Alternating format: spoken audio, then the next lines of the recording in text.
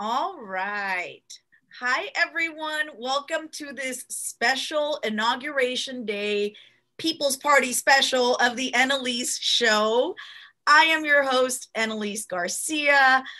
We have an amazing show for you guys today. We're going to be talking about the next 4 years, what Biden could or may not do during those 4 years, best and worst case scenario. We're going to be talking about the People's Party and what the plan for the next 4 years for that is. So we have an amazing show for you guys today, and we've got quite a few guests. So we're going to be having Nick Brana, Chris Smalls, and Graham Elwood come on. But right now, we are starting with my favorite guest. She is a comedian. She is a regular contributor and the executive producer of The Jimmy Dore Show, and she's a friend of the Annalise Show. Please welcome the amazing Steph Zamorano. Steph, how are you? I'm great, Annalise. It's great to be here. And I don't think I would have known today was inauguration if it weren't for you.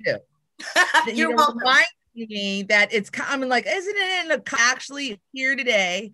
And I'm happy to celebrate this momentous occasion of all my disappointments coming together in the first day of Joe Biden's presidency. And just come on.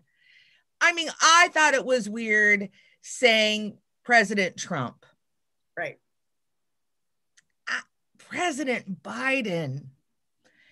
If you look at where we were a year ago and where he was a year ago, it is unfathomable that today is his day. And I don't know if you caught him. He was on the road. Was it yesterday? And he was giving a speech, and he teared up during the speech, and he was just like so touched by everybody. And I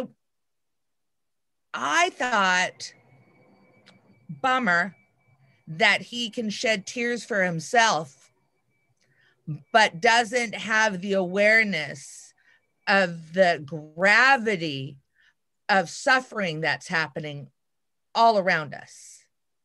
But he could feel that pain and compassion and sentimentality for his own life of privilege. So that was just, I saw that yesterday, and I don't know if you caught that, but it really, to me, I'm probably the worst person in the world right now for saying that too. Probably no. Just like, I'm sure I'm saying something awful that somehow is going to come back to haunt me. No, so. you know what it is that the reason why we almost didn't notice what today was because it's not an exciting moment. It's not an exciting moment. This is supposed to be a day of, hope and renewal and, looking forward to the future. And the truth is, we're in the middle of a crisis, and he's already going back on the first basic thing that he promised, which was a $2,000 check. That's now $1,400 because we didn't read the fine print. And, it's already starting off on a bad note. We already know that he's not going to do anything substantial to move our country forward. And there's a lot of concern already because all of these amazing things that he says that he's going to do in his first 100 days, he's already talking about doing it through bipartisanship instead of just getting it through, since you have the House, the Senate, and the White House. So, I mean, from your perspective, do you think that he's actually going to push for all of these things that he says he's going to do? Or do you think that they're somehow going to find a way to still not give us help despite having a supermajority? Okay, well, I don't know if you know this, but Nancy Pelosi, Chuck Schumer, Mitch McConnell, Kevin McCarthy, and Pence all attended church services with Joe Biden before the inauguration.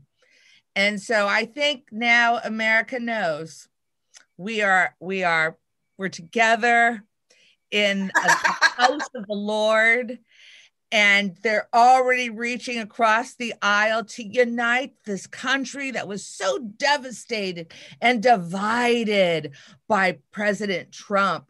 I think, of course, they're going to get so much done in the first 100 days. It is obvious. I mean, now they have Mitch McConnell on their side now. Because did you see that picture yesterday with Mitch McConnell and Chuck Schumer? Chuck Schumer smiling. Like, what the fuck are you laughing about? And you know what's interesting is no Democrat is talking about Medicare for all. No Democrat is talking for Medicare for all. And certainly Mitch McConnell is never going to talk about Medicare for all. And so I think what we will see, it will be a bipartisan screwing of the people some more.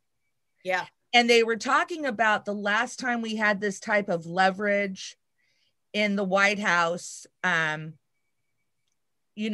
an expansion to restricting our civil liberties. So right after 9/11, they all came together to restrict our civil liberties. They all came together. And so I think they will, we're already seeing just tones of the idea of censorship and squashing dissenting voices. Personally, the people that were at the Capitol 2 weeks ago, that what they were doing is startling. It's so provocative. And what they've decided to do about those people would be shut them down from all access to social media.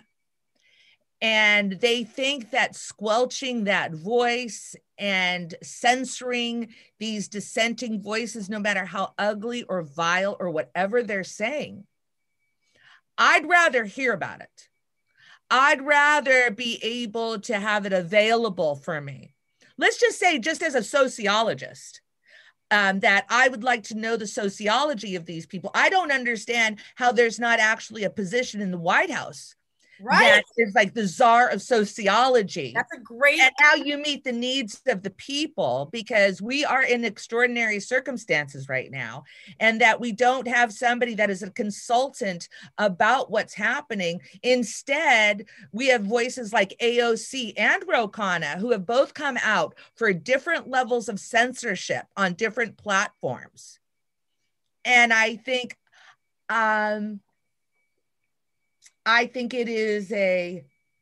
it's a toxic time when supposed liberals on all spectrum of that liberal world are crying out for censorship with an excuse of they're mean, with an excuse of I was bullied when I was younger, with the excuse of, I don't want to hear what they have to say. They're awful. And I am better than you.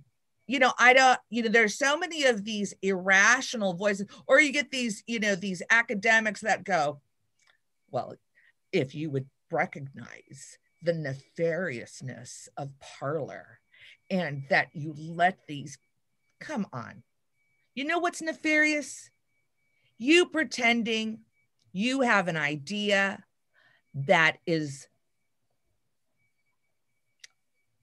in lockstep with the laws and amendments that we already have in place. We already have these things in place. And Jimmy Dore showed yesterday a clip from Noam Chomsky communicating that to a student at an event he was speaking at, and communicated that even the people you don't want to hear the things they're saying, it's still, you need to have this freedom of speech. Come on. We talked before the show about the people, it was Brian Stelter's show on CNN, speaking to Alex Stamos, I believe, and Alex Stamos, who was the chief cybersecurity expert at Facebook, and stepped down. Now he's doing his own cybersecurity firm. And he was out there the other day sharing how we must really consider that there are voices on the internet get larger viewing audiences than CNN right now, and we need to be worried about that. Yeah. Well, commercial television networks, networks are going to compete with independent voices. And this guy is going, let's squash them. Let's squash him. No wonder the guy is having a cybersecurity firm. He wants to squash everybody. What kind of money is that guy going to make? That is, and of course, he's in lockstep with the oligarchs who would prefer dissenting voices to be shut down. And so, like, yes, maybe you don't agree with the politics of certain folks, but you don't want to hear what they're thinking? Right. Yeah, it's really scary. We were talking about that before the show, like you said, and it was really scary to hear CNN just come out and say, you know, there are people watching independent YouTube shows more than CNN, and that's a problem. And we really got to crack down on that, because otherwise people might actually get the information that they're looking for. So that was just insane for me. And I want to get further into that censorship and what that looks like and how that's definitely coming back to bite us in the ass. But first, we've got another one of our guests here that just arrived. Everybody, he is the founder of the Congress of Essential Workers, also known as the Amazon guy, which we all love. Please welcome a friend of the show, Chris Smalls. Chris, how are you? I'm good. Thank you for having me. Yeah, no problem. Thank you for being here. Absolutely. And Happy New Year. Yes, Happy New Year. Is it? I know. No. It's worth already. I know. We got up to. Yeah. So Chris, we were actually just talking. I don't know if you saw this clip, but there's a clip going around of CNN talking about how it's a problem that independent YouTube channels have more viewers than CNN, and how we need to really start censoring people. So do you want to, jump in this and talk about, this censorship that the left has been pushing lately, which I think is really dangerous, and it's going to come back around to hurt us. What are your thoughts on that? Yeah, it is dangerous. It's already, they're trying to weaponize it, and that's not what it's for, I've been a victim of it plenty of times already in my short period of activism. So I know what it's like to be censored by these tech companies and these billionaires. And they're the ones that's really going to have the power if they allow these, platforms like Facebook and Instagram to start censoring people. And whether it's the right or wrong, freedom of speech is freedom of speech. So it's bad that CNN shouldn't even be trying to compare themselves. Media is media no matter what, but we need our own media. The working class need our own media. And so what? If we're coming to our media for the truth, then so be it. They have to, maybe if they start saying some things as actual facts, then we'll go back to that. But it's not where we at right now. I want to jump in really quickly because Christian, it's always great to see you. And, yes. I love you.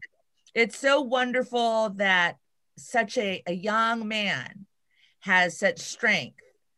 But I want to ask both of you, maybe it's a tough question, but where did you get your credentials for being an activist? Did you have to apply through an agency to become a young activist? Because I've been challenged frequently that I don't have the proper credentials. So I know, I don't know. Did you get them? I don't know where you get your activism. I want to see the forms you filled out. Yeah.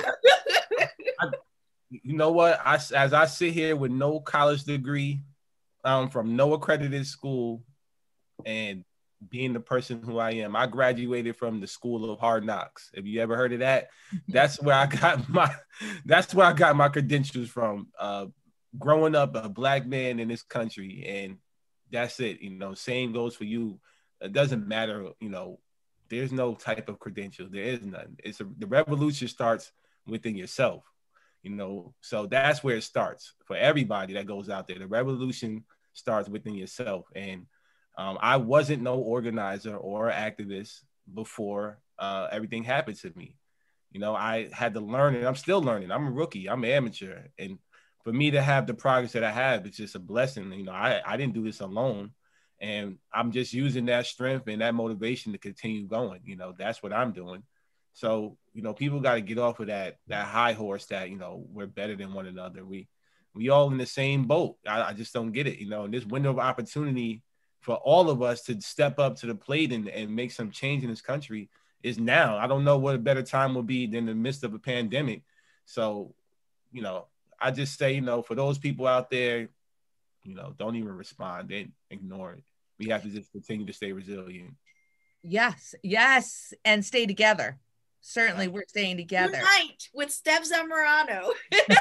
Yes, exactly. Unite. I mean, it is all about uniting. And like you were saying, Chris, it was so interesting that you point out, like, we need like a working class network that is responding to the real concerns of our homes. Yeah, I'd rather watch both of y'all shows than the CNN. And that's how it is. That's how it is now.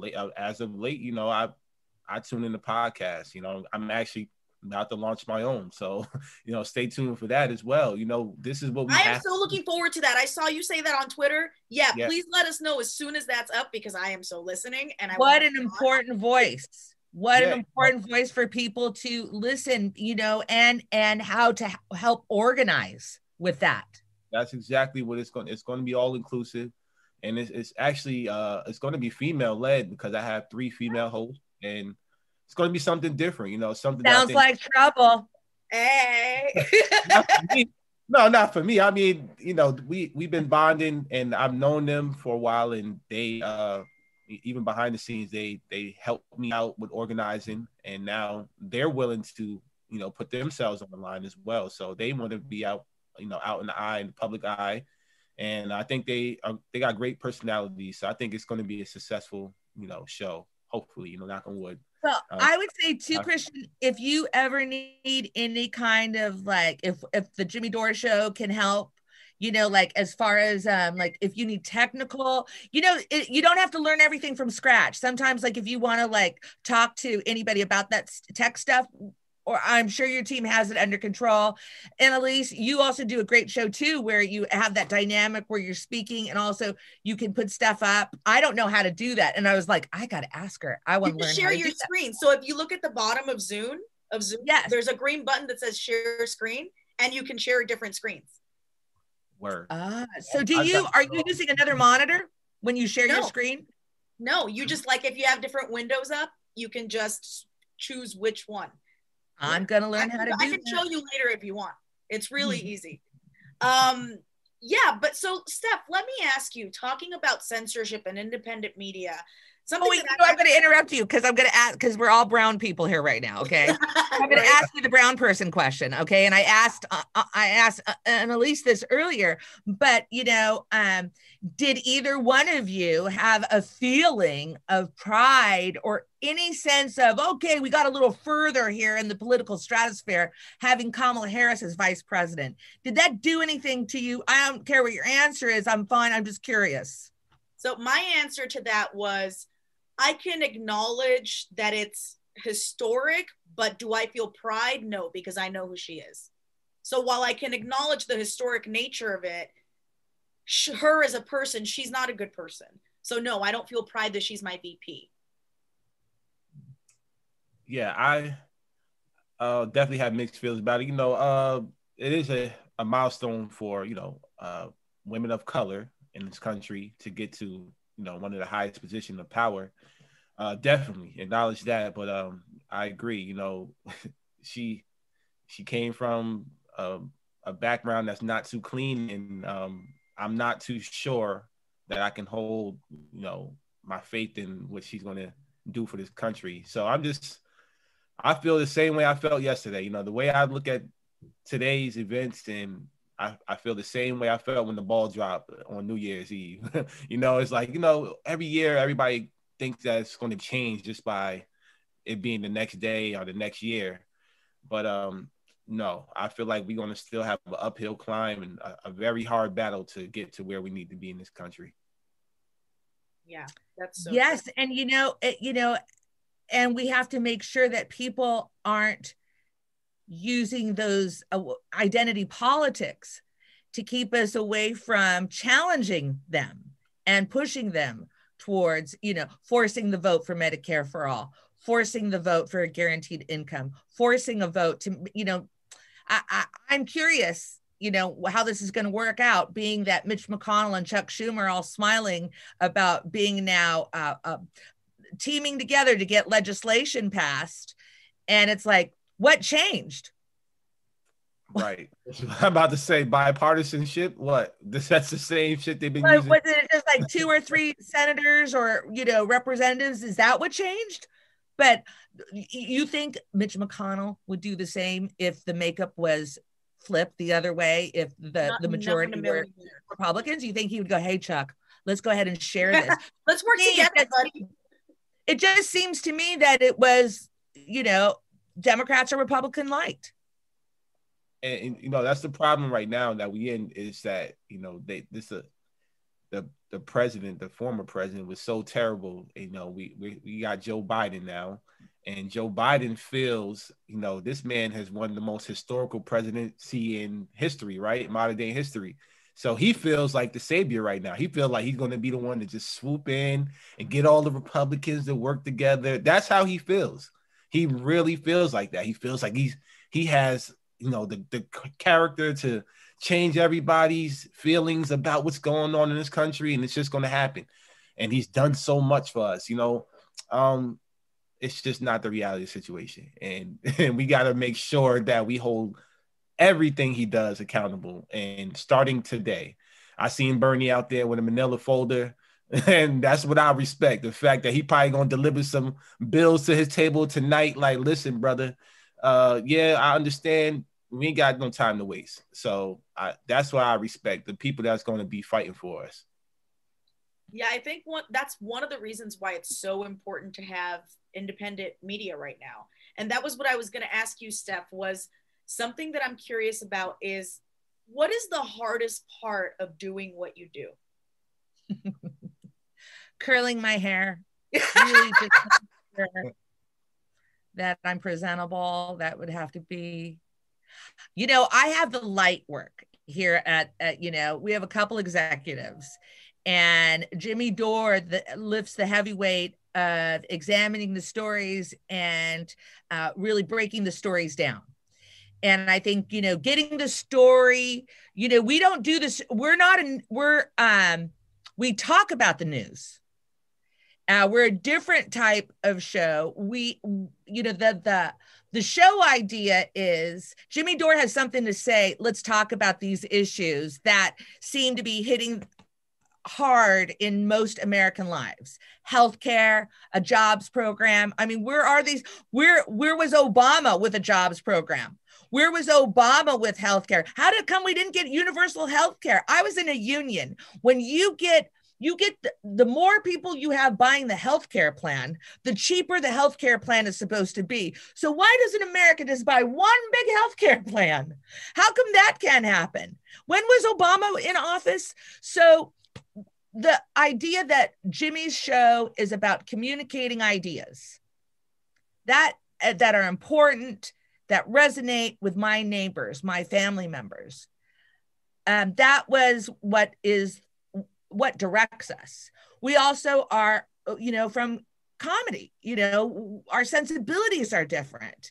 We can't, the minute I try to conform to look like a woman on Fox or a woman on CNN or a woman on MSNBC, the minute I'm conforming to that image, anything that makes us conform to that image. And Jimmy's great about reminding the team of that. We are a different breed. And that's what they're afraid of. The different breed that's not in lockstep with the power structure. And we're not in lockstep with the power structure. And you know why we know this? Is because Force the Vote really created chaos for elected officials. And what they wanted to do with this type of show is they wanted to demonize passion. They want to demonize language, which leads to AOC saying, hey, you know what? we need to reconsider these people with these platforms and having this freedom to say these things. So, do we? Who's we? Who's we? You're afraid of the mirror that we're holding up to your face. And that's what we do here at the Jimmy Dore Show. So I don't think that's the hard part. I think the challenging part are the bad faith players. Jimmy did a wonderful guest spot on Tucker Carlson, and just using Tucker's name in a sentence makes people just want to lose their shit. And that the media corporations have worked really hard to divide us. They're working really hard to demonize a group of Americans. Now, if I said to you, instead of calling them Trumpers, I said, look at all those Mexicans. Look what those Mexicans are doing. We would all go, what? Yeah. So why are we diminishing a whole group of people? Whether or not I agree with them or what they did, I cannot, in this show, I think it's threatening that this show wants to unite people through a third party. I think that's what's the threatening part. I think the threatening part is actually having solutions. Yeah. And so you can all have all these dimwits who went to Ivy League kindergartens. I mean, that's where they've been all their lives, right? You're like, did you fill out the form correctly? Do your parents have a permanent address? Are you in the right neighborhood? Do your parents, can they afford 30 grand a year? 30 grand a year. They'd go, that's not enough. We're sending our kid to the wrong school. People are paying 40 grand a year for their kid to go to an elementary school, for a kid to go to a middle school, to a kid to go, so they make sure that they can fit in to the power structure. So I went to public school. I taught in public school. I went to Fullerton College, and I loved it. And when I went to college, it was affordable. It was affordable in the 80s. It was affordable, crazy affordable. And I don't know, anyways, I'm just saying the things that we talk about here are meaningful to us. They are. And the comedy that we do it's a release for us. And doing the tours was invigorating and just gave us such satisfaction in a whole nother way that we can't wait to continue to communicate to the world about issues that are important. And we can't wait to bring people together and celebrate people like Christian Smalls and celebrate people like Nick Brana, that have a mission and a focus. And we want to help you with that. We're not, we want to help America. We want to, how are people afraid of calling attention to shitty politicians? How do people go, well, don't be mean to them? Okay. You mean that's children a no-no word. That's a no-no word. You can't say that. Yeah. And children living on the street isn't cruel. I mean, people have their heads on so upside down, because I don't think those talking heads have ever been $400 away from an emergency. I do not think that. I don't think they worry about rent. I don't think they worry about healthcare. I don't think they worry about food on their table. I don't think they worry about their bank accounts. Because if they're in their 20s, they know mom and pop are going to take care of them. If they're in their 30s and in their 40s, they still know their mom and pop are taking care of them. Most of them, so they don't know the struggle. And you know what? Maybe because I came from a very modest background, I understand struggle. Yeah. So as far as I feel, there is a power structure, a power tug of war happening between independent thinkers and people who have been completely indoctrinated to protect the power structure. Yeah, that's so true. And that's why I think that having that independent media that is everyone is trying to so heavily censor right now is so important. So I want to get more into the People's Party, and it's perfect timing because another one of our guests has arrived. Yay! Everybody, please Hey, welcome the national coordinator and founder of the People's Party and friend of the show, Nick Brana. Welcome, Nick. How are you? Hey, Annalise. It's good to chat with you and Steph and Chris. Great family we have on here responding to the inauguration. Yeah, this is great. I'm so excited to have you on, Nick, because this was actually around the time that I really wanted to start to get into the People's Party. So you are the founder of the Movement for a People's Party, which is now the People's Party. And Chris Smalls and I, as well as Jimmy Dore, are members of the Advisory Council. And so we all felt it was really important to create this new party and to give Americans that option. So can you tell us a little bit about the history of the People's Party, what led us to get to this point, and then also talk about what the plans are moving forward? Yeah, for sure. And I think you see a reason, why the People's Party is so necessary in Biden's inauguration speech, in everything that's happened today. What you saw today essentially was the Democratic Party and Biden doubling down on zero analysis and zero introspection about why it is that people elected Trump in the first place. Why is it that people are so desperate that they stormed the Capitol? In 2016, the Democratic Party didn't reconcile with that at all. It just dismissed, tens of millions of Americans essentially as racist, including millions who had voted for Obama previously, wrote them off. Obviously, there are racist factions among Trump supporters, but you can't dismiss everybody's motives in that way. That is to dismiss the enormous suffering that exists in this country. And this is what Bernie Sanders himself, said after 2016, from 2016 to 2020, is that, you have now tens of millions of Americans who don't have health care, who are facing eviction, who were recently kicked off their employer-based health care, who also are lacking any kind of care, when they get older, that actually matches what they need, Social Security not being enough. And so you have an enormous set of problems that is bearing down on people. And there's no acknowledgement of that from the Democratic Party. Instead, it's completely written off people's suffering. And it's so much worse now after coronavirus and after the depression of 2020, that if Obama's neoliberalism from 2008 to 2016 gave us Trump, it produced Trump.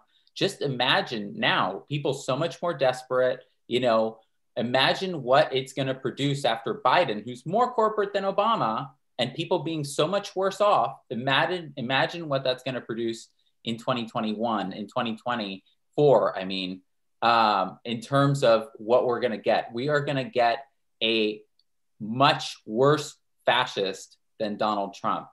And so, going back to 2017, it was myself, it was a number of others from within the Bernie campaign who, my job on the Bernie campaign had been lobbying the superdelegates for Bernie. So I worked with the DNC members trying to get their support. It was a miserable job, obviously. It was essentially trying to convince lobbyists in the Democratic Party, of which the DNC is full of them, to support Bernie. Obviously, they had no interest of doing that because the DNC is effectively like a committee of corporations.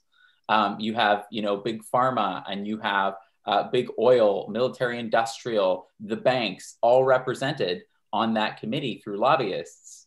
And so after that, I said, there's no way that this party can be reformed. And I joined up with a number of others from the Bernie campaign, and we started Draft Bernie for a People's Party, which became Movement for a People's Party. And then since then, we've grown to more than 150,000 members. We held the People's Convention in last year in August, a week after the DNC and the Republican Convention. We had an amazing set of speakers like Dr. Cornel West. We had Jimmy Dore. Marianne Williamson, Nina Turner, Danny Glover, so many amazing people who joined us at that. And we decided with a vote after that, after the People's Convention, by a 99% margin in favor, that we were going to form a major new party in 2021 that was free of corporate money and influence. And that's exactly what we're doing now. We've registered in 2 states, Maine and Colorado. So we are well on our way.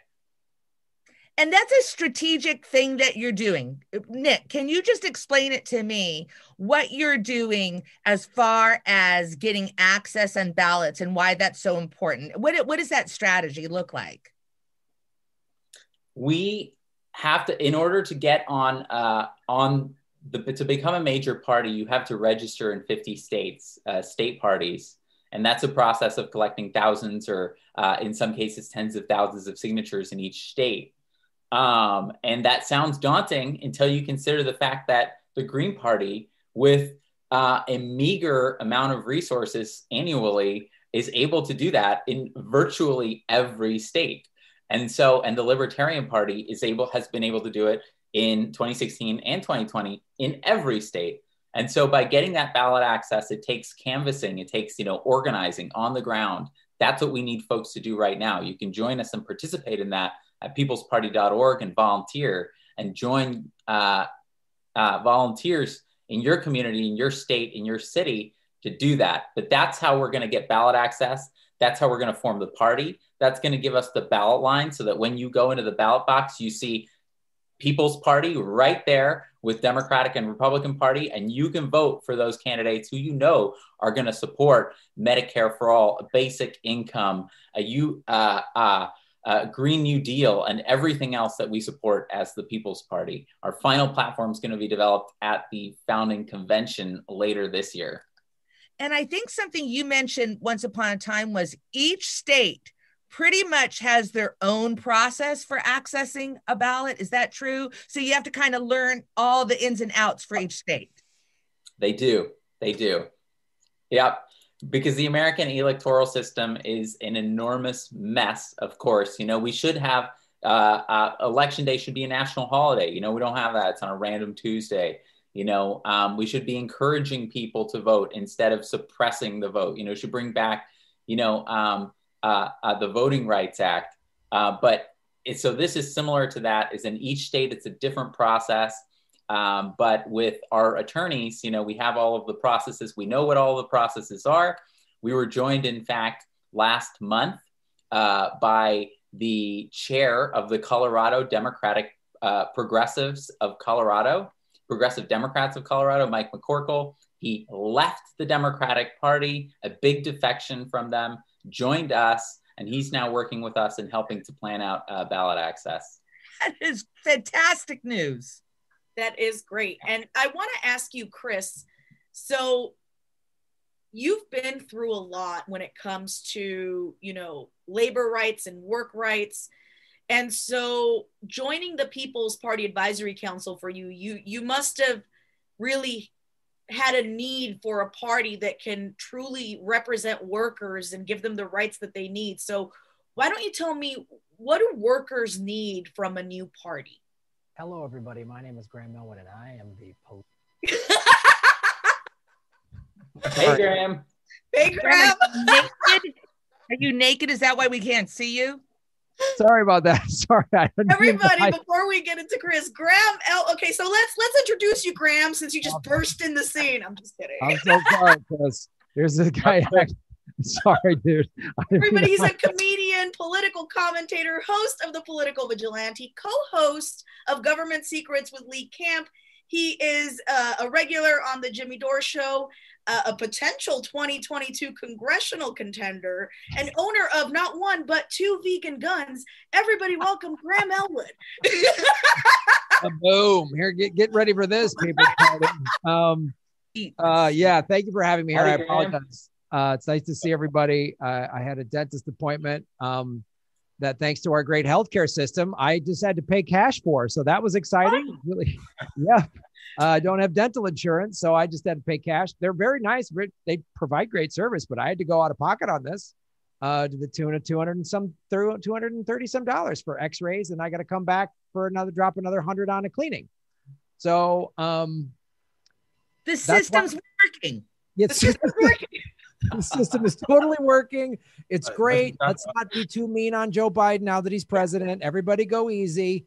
Don't say mean things about the squad, because in 2 years they have done so many tweets. Yes. It's impressive.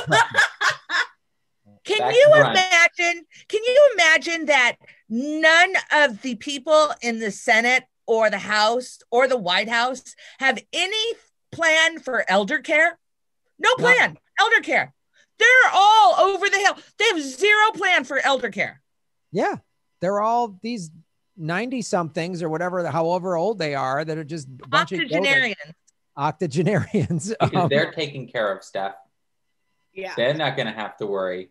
They're going to get a nice pension. Yeah. A nice pension that keeps disappearing. So, all right. So we'll bring you in a second to talk about, we've got a lot of interesting stuff we're talking about, Graham, but let me get to Chris first. So Chris, go ahead and tell us what does the labor movement in the United States need from the People's Party? Well, for one thing, we need that we don't get from neither party right now. We need our voices to be heard, and that's exactly what the People Party extends, to the people. They bring people on like myself that are activists, that's doing work in the streets and connecting with workers, and they give us a platform to give us opportunity to tell our story. So my story correlates with a lot of workers and what workers are going through in this country. And as essential workers, we need protections. We need a party that's going to get us protections, help us build our unions back, and strengthen essential workers. If we're now essential workers need, we need contracts to protect ourselves. We have none. We have zero protection in this country. We've been exploited. Billionaires made over $1 trillion during the pandemic. That's still going on. We have no hazard pay. We have no PPE at these jobs, and we're expendable. So we need a party that's going to listen to that, listen to the fact that we're out here dying and suffering, and we're not the heroes that people think we are. Our GED and 50-pound equivalent in my job description didn't say work during the pandemic and get sick and die.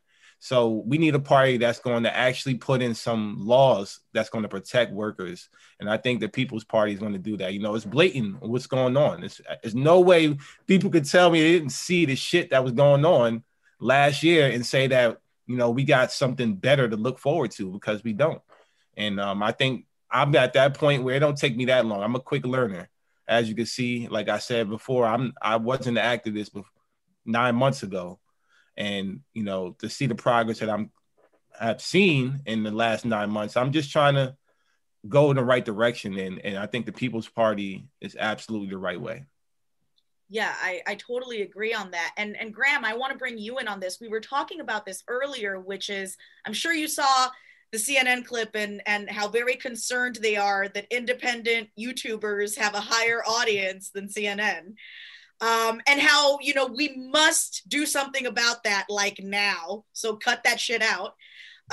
So I just want to ask you, how important is it to have a media infrastructure that is independent and a party that doesn't support censorship?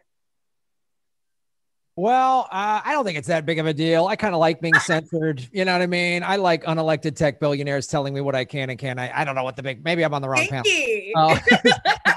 No, it's, you bring up great points and all of this ties together. So one of the reasons they don't want independent media is because they don't want people like Chris Smalls getting a voice to, radicalize other employees into starting unions. I mean, that's they have to control the message across the board, not just labor. They don't want us talking about any anti-war message, Oh, so, stop it. Stop it. Yeah. Don't say anti-war. No word. So, and you're seeing, and it's troublesome too, because obviously the events that happened at the Capitol 2 weeks ago, that's serious. You had white nationalists with guns and, neo-Nazi paraphernalia taking over the Capitol. That's a legitimate thing that needs to be investigated.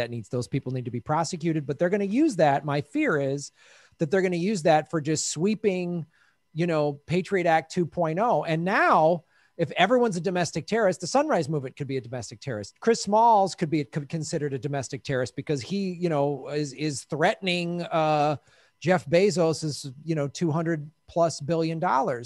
So we need now more than ever a free and independent media. So because it just, I'd love to know how many big corporate media outlets have had Chris on to tell his story.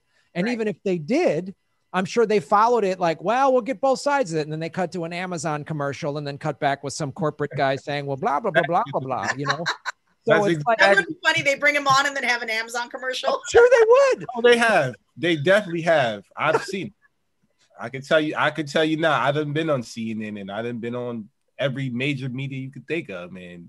They still have their hands right in back Jeff Bezos' pocket. So yeah, like you said. Yeah, go ahead.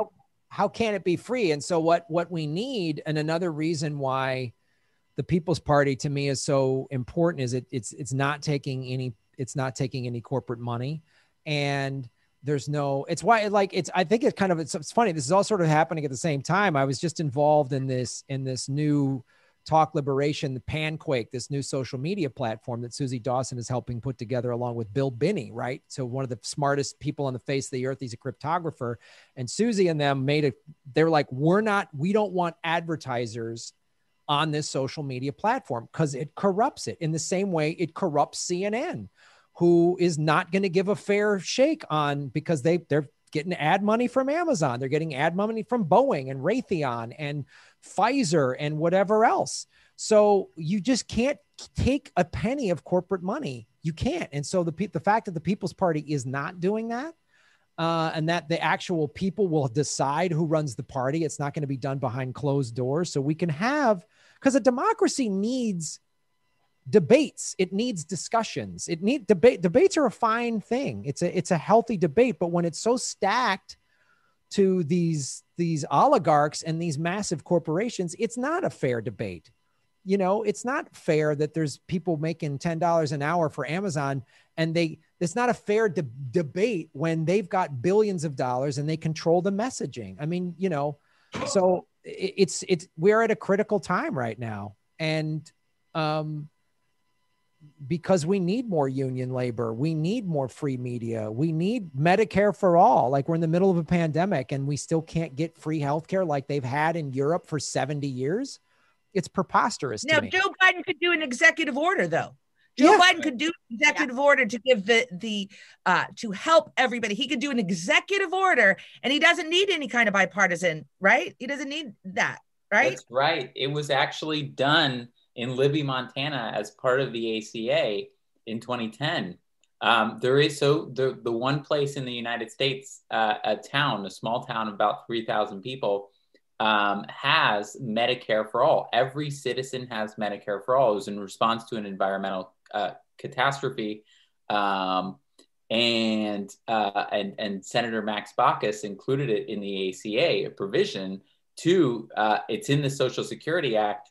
To be able to extend it, it's called Section 1881A.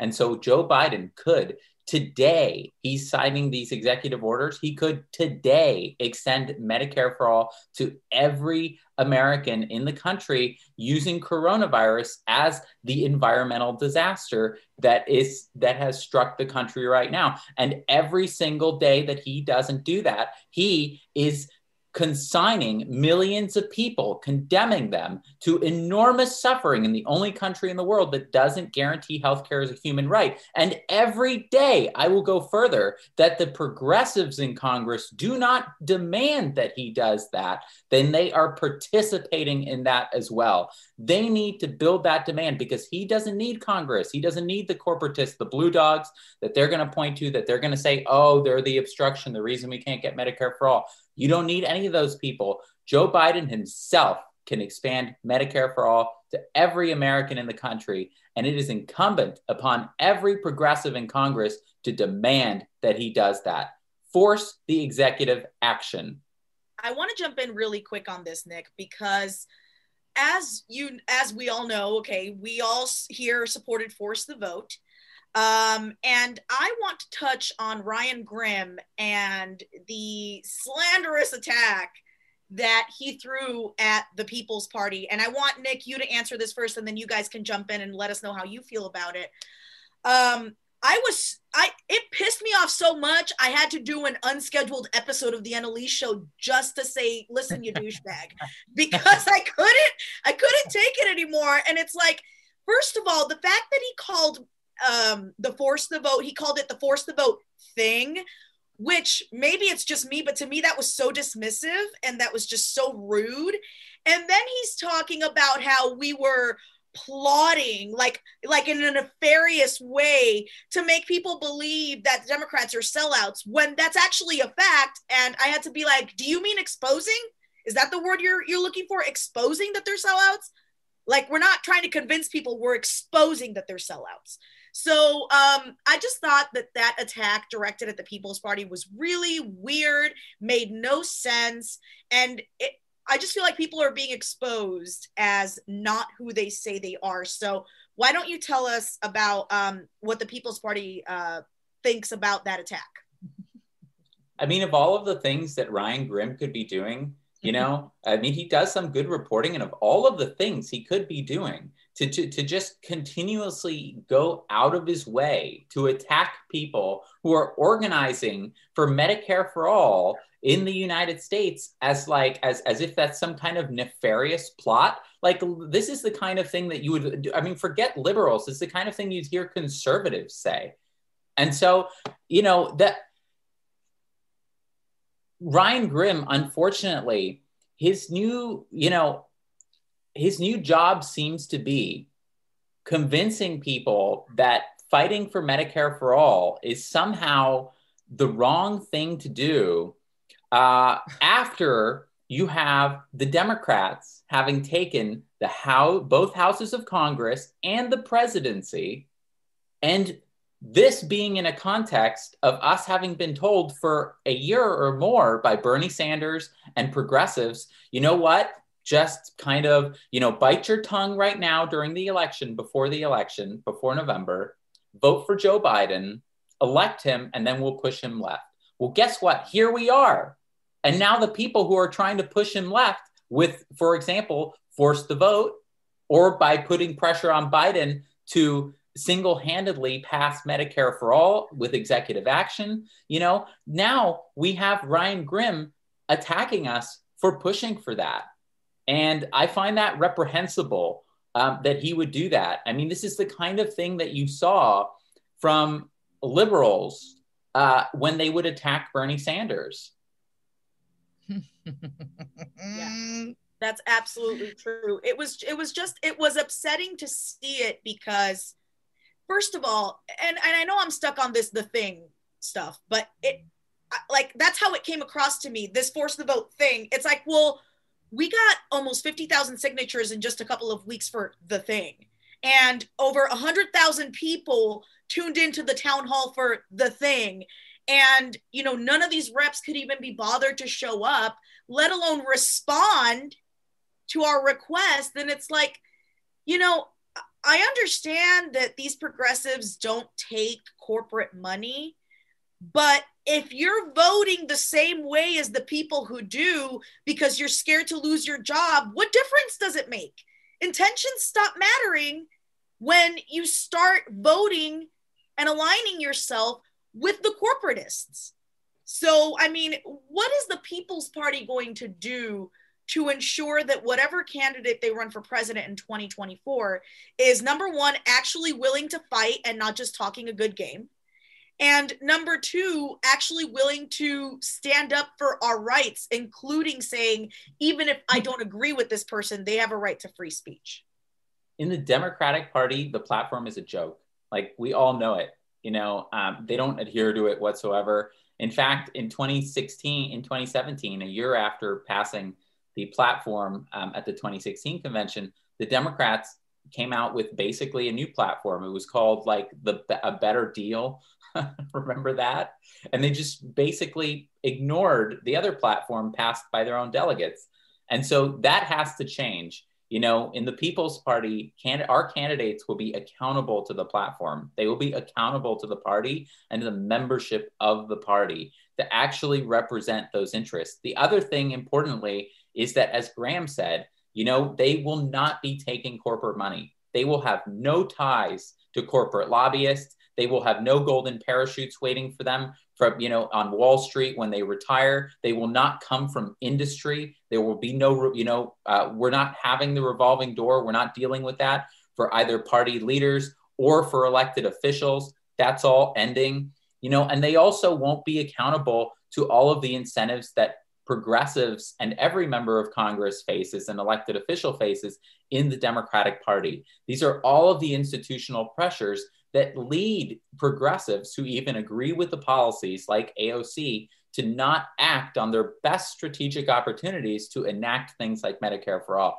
during Force the Vote. And so these are things like being accountable to Nancy Pelosi, having to answer to party leadership, having to support blue dog Democrats in swing districts, essentially, you know, and watering down your policies that way, having to support neoliberals in order to get, you know, or befriend the party establishment in order to get committee assignments that you want, in order to not be primaried by the DCCC. You know, you're not going to be concerned about all of these things in the People's Party because there's all these structural mechanisms that we've seen year after year, decade after decade, that when you get into the Democratic Party, they immediately start moderating you. They immediately start reeling you into the party establishment. And we've seen that happen, unfortunately, with a number of the progressives that have been elected. And those structural mechanisms and incentives, that incentive structure that leads people to do that, will not exist in the in the People's Party. Essentially, they're going to be accountable. Elected officials are going to be accountable to the party itself and the members. That's awesome. Steph, I want to ask you, because I know that before I gotta take off. It's 3:00. I gotta go. No worries. What's the last question? Huh? Okay. What was the last question? My last question was, I know the Jimmy Dore Show has been a longtime proponent of a general strike. Do you think now is the time to do that? I think now's the time to organize it. I think there's organizations that are in lockstep with that. I think that whatever the Jimmy Dore Show, I'm sure everybody here on the show would, however we can get the word out on these events that are taking place, you know, we certainly want to continue to support it. And I just, I hope they listen to these general strikes, because this is the beginning. You know, we already saw what can happen with chaos. And I think these general strikes are meaningful. And we're going to cover a story today about a strike that's happening in New York right now, and that they have offered the workers 37 cents, where the workers are asking for $1 of an increase. That's what they want, $1. And they risk their lives to continue to work during this. They took cuts, you know, their whole families are vulnerable to this. So we have this whole force of workers out there that are constantly putting their lives on the line just to go to work so they can provide for their family. That's not the America. That is not the country we are supposed to be. We are a country of great innovation. We're a country of great thinkers and critical thinkers and leaders, and a lot of people with great heart and passion. And I think the collective is coming together, and that's dangerous to the power structure, because people are uniting, and it doesn't matter. I don't look at my neighbor who's struggling and go, I wonder what color their skin is. Right. You know, I wonder what their party affiliation is. No, when I see people struggle, I want to help those people. I don't care the color of your skin. I don't care about what religion you are. I care about helping you. So I think, yes, how we can help them. Oh, my team is calling me. No worries. Thank you so much, Steph. Shoot. Goodbye. Thank you. People's Party. Thank you. Bye, all right, everybody. Adios.